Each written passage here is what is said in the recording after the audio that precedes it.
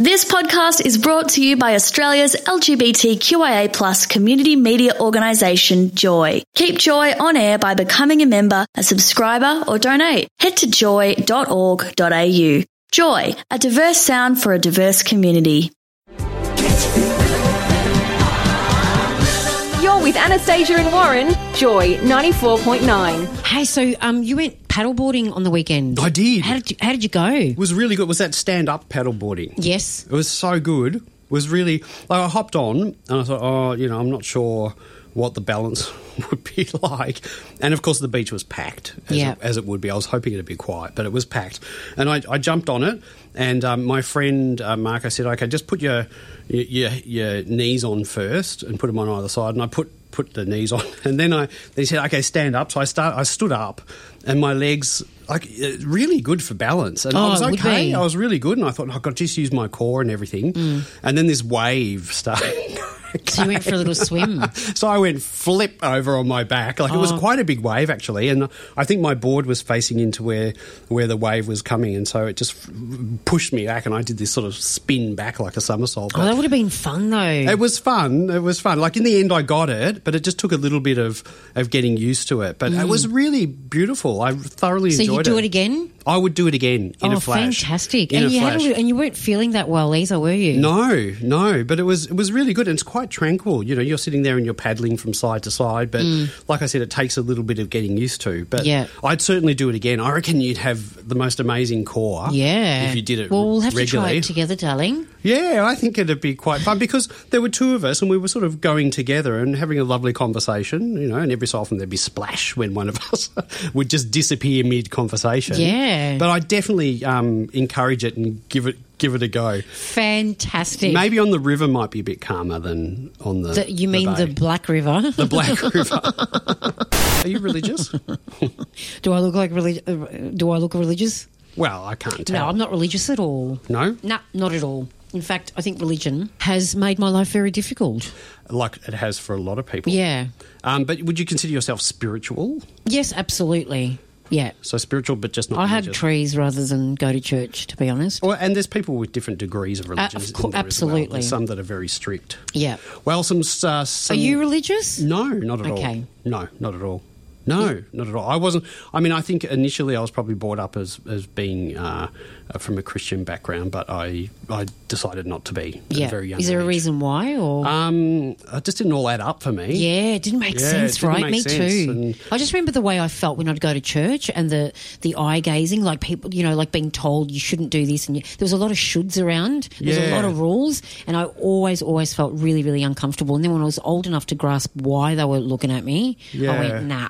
Yeah, I remember I was being told I was asking too many questions. Yeah. And my father said to me, "Oh, you don't have to worry about that." And so I never did. Yeah. Since then, so I was lucky. Yeah. And I didn't like being told by priests or older Greek women coming up to me and saying, "You don't wear pants at church. You wear skirts." I once had a woman, I'm not kidding, I find churches quite stunning. I think they're really beautiful. When I lived in Sydney, sometimes I just go into a church and just meditate for about 15 minutes. No joke. And I loved it. They are a great space. I liked the whole that, ritual of, you know, lighting up the candle and sitting down. I had this Greek woman in Sydney, I kid you not, I was feeling really calm. I walked in, I lit a candle, I sat down. There was no one in church. It was during the day. This woman, and I was doing my cross, this woman comes up to me in the middle of me doing that with my eyes closed and grabs my fingers and says, "This is how you do your cross." What? So there's a particular in Greek, way? Yeah, the way you have your fingers, your three fingers. I nearly decked her. What happens if you don't do it? Oh, I don't know. I couldn't be bothered. I just said to her, "Can you please go away?" Because I was alarmed at the fact that she interrupted my meditative state. Yeah, it's annoying. A bit anyway, disrespectful. Back to you. Because I find that, you know, I respect people who have different views. No problem with that whatsoever. Do you? But these are my views. Yeah. What if they're not nice views though? What if they're really, really against? Well, I will challenge views. Because I don't. But respect, I understand. I don't respect views that are against. People are allowed to have different views, is what I'm saying. And one thing I do find strange is when people are strict with things, like the lady telling you that you've got to hold your fingers a certain way, but then a lot of the times they're sort of a bit hypocritical in other areas of Exactly. their life. And a study has been published that says strict American Christians who strongly oppose porn turn out to be watching hours online. Yeah. Anything you repress, the University of Oklahoma obsess about. has analysed the porn habits and religious beliefs of over 2,000 Americans. And in groups of men with the highest church attendance, up to 25% of the men were still watching porn. There you go. And he said that he told the International Business Times, these findings show that Americans who are deeply religious and theologically conservative, even though they probably do sincerely hate pornography morally, they are most likely to find themselves violating their own moral views by using it. So 2 words for you, buddy. Repress, obsess. Repress, obsess. No, repress, obsess. You repress something, you obsess about Hold it. your fingers right when you're pointing at me like that. ACON in New South Wales, the leading LGBT plus health organisation. Oh, yes, I know that place well. I used to go there quite frequently. Is putting a spotlight on positive relationships.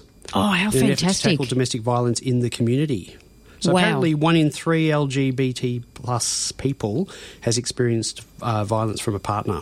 Or Wow. an ex-partner or family member. And violence doesn't have to be hitting either. It doesn't have to be physical. It can be emotional violence. Exactly. It's the same rate as the general population in Australia.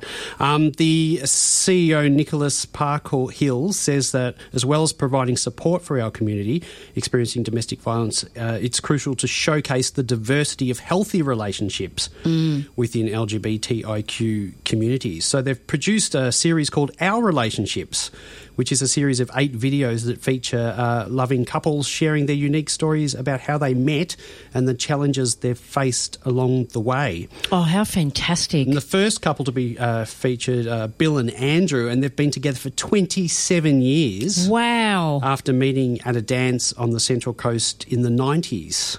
Oh, And that's so beautiful. The Newcastle couple have raised children and grandchildren together, navigating the challenges of same-sex parenting That's in the so face special. of discrimination. Absolutely. Isn't it lovely when you're around couples that are actually really in love and really love and respect each other? I was having quite dinner. inspiring. I was having dinner with a couple of friends who have been together for 21 years, James and Jack, who are both very, very beautiful men, and they're both flight attendants. And that's how they met, I think. I think they met in Hawaii. And I was just sitting with them having a few drinks at their place the other night, and I thought, they're so relaxed with each other. There was just so much respect between them, and I thought, wow, I've had really crap relationships. Just makes me realise, like, when you're around really healthy, nurturing do relationships. exist. And they completely exist. And I I just haven't had one yet. And the good thing about, well, I'm sure you will. I'm sure it's I coming. know I will. And the good thing about this I'm series, sure you will too, Warren. I will too, is it's showcasing that these relationships are possible. And we met up with a couple of listeners a little Yes. while ago, and they've got Tim and Ray, they are lovely men, yeah. And they've been lovely together for something like over 20 years as well. Yeah, really, really long time. Yeah. So Do you think you could do a really long-term relationship? absolutely, if it was the right one. Yeah. Yeah, definitely. Great. No question whatsoever. But I think it's great to hear this. So if you want to have a search, you can see it on YouTube. Just have a search for Our Relationships and ACON. Fantastic. Did you see there was a UK surgeon? He he pleaded guilty to 2 counts of assault after he admitted to branding his initials on the livers of 2 patients during transplant operations. Yeah, he put his initials on them. Oh, my God. He used this thing called What a vampire. And apparently it's called an Surprised argon. they didn't bite their necks while they were asleep. An argon beam coagulator, which apparently is a tool which Better off seals- giving them a love bite. Yeah, What the hell? Yeah, this tool seals the blood vessels, and he used it to burn his initials SB Oh, my God. onto their livers. And apparently this tool you use to sketch, you sort of burn the surface of the liver to sketch out where the operation's going to happen. So it's not a harmful thing. What was going on in this surgeon's head when he was doing that, though? That's what I want to know. I have no idea. Wow. You know, that just reminded me of there's the concrete footpath outside my parents' house when I was a kid. It still got was here where I wrote. Oh, how cute. I You wrote- should take a photo of that. It should be I your should take a profile photo picture of before. it. before it washes away. Yeah, before it washes away. I think it's got 81 or something next to it all. Oh, that's cute. Did you ever brand yourself anywhere? I used to on trees, like Did TK you? loves whoever was going on. I think I used to do it with Rob Lowe. I was very obsessed with Rob Lowe for years. I thought he was the hottest man alive. I actually still do. So, yeah, TK loves RL was the going thing. It's probably in 1,000 years' time or several thousand years' time that'll be fossilised. And Exactly. Did you love anyone like W whatever? Yeah, they're all over the place. Really? Yeah, I still scribble them everywhere. Oh, do you? Oh, God. No wonder you haven't got a boyfriend. Anastasia and Warren, Joy 94.9. Thanks for listening to another Joy podcast brought to you by Australia's LGBTQIA+ community media organisation, Joy. Help keep Joy on air. Head to joy.org.au. Joy, a diverse sound for a diverse community.